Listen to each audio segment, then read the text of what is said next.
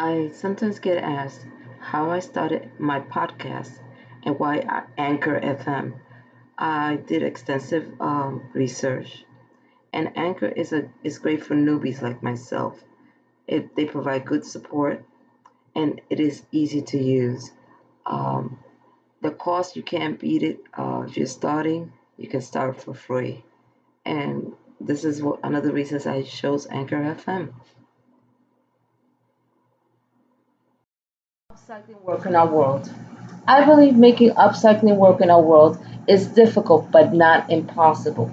For sure, it starts with one individual, then a few more, and then you have a group of people in a community headed in the same direction. I think we all do our part when we create items of beauty and of functional use. I, as an artist, try to do both. I have so many items that I have converted from old jewelry boxes to just plain boxes that can now be used to hold items like hand creams, hairbrushes, etc.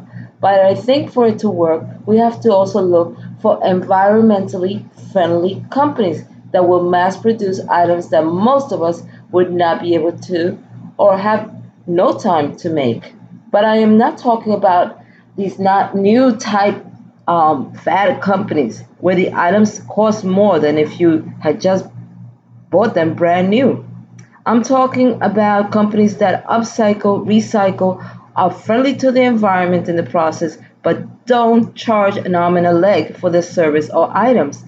In order for it to work, it has to have a price point that works for most of us, the consumer. I recently was doing some web searching and quite by accident found this company that made me research a little bit more.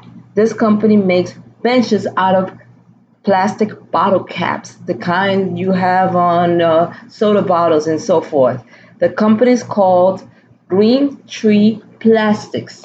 Their website is https colon backslash www.greentreeplastics.com backslash abc dash program backslash, and they seem to be very involved in the reuse of these plastic bottle caps.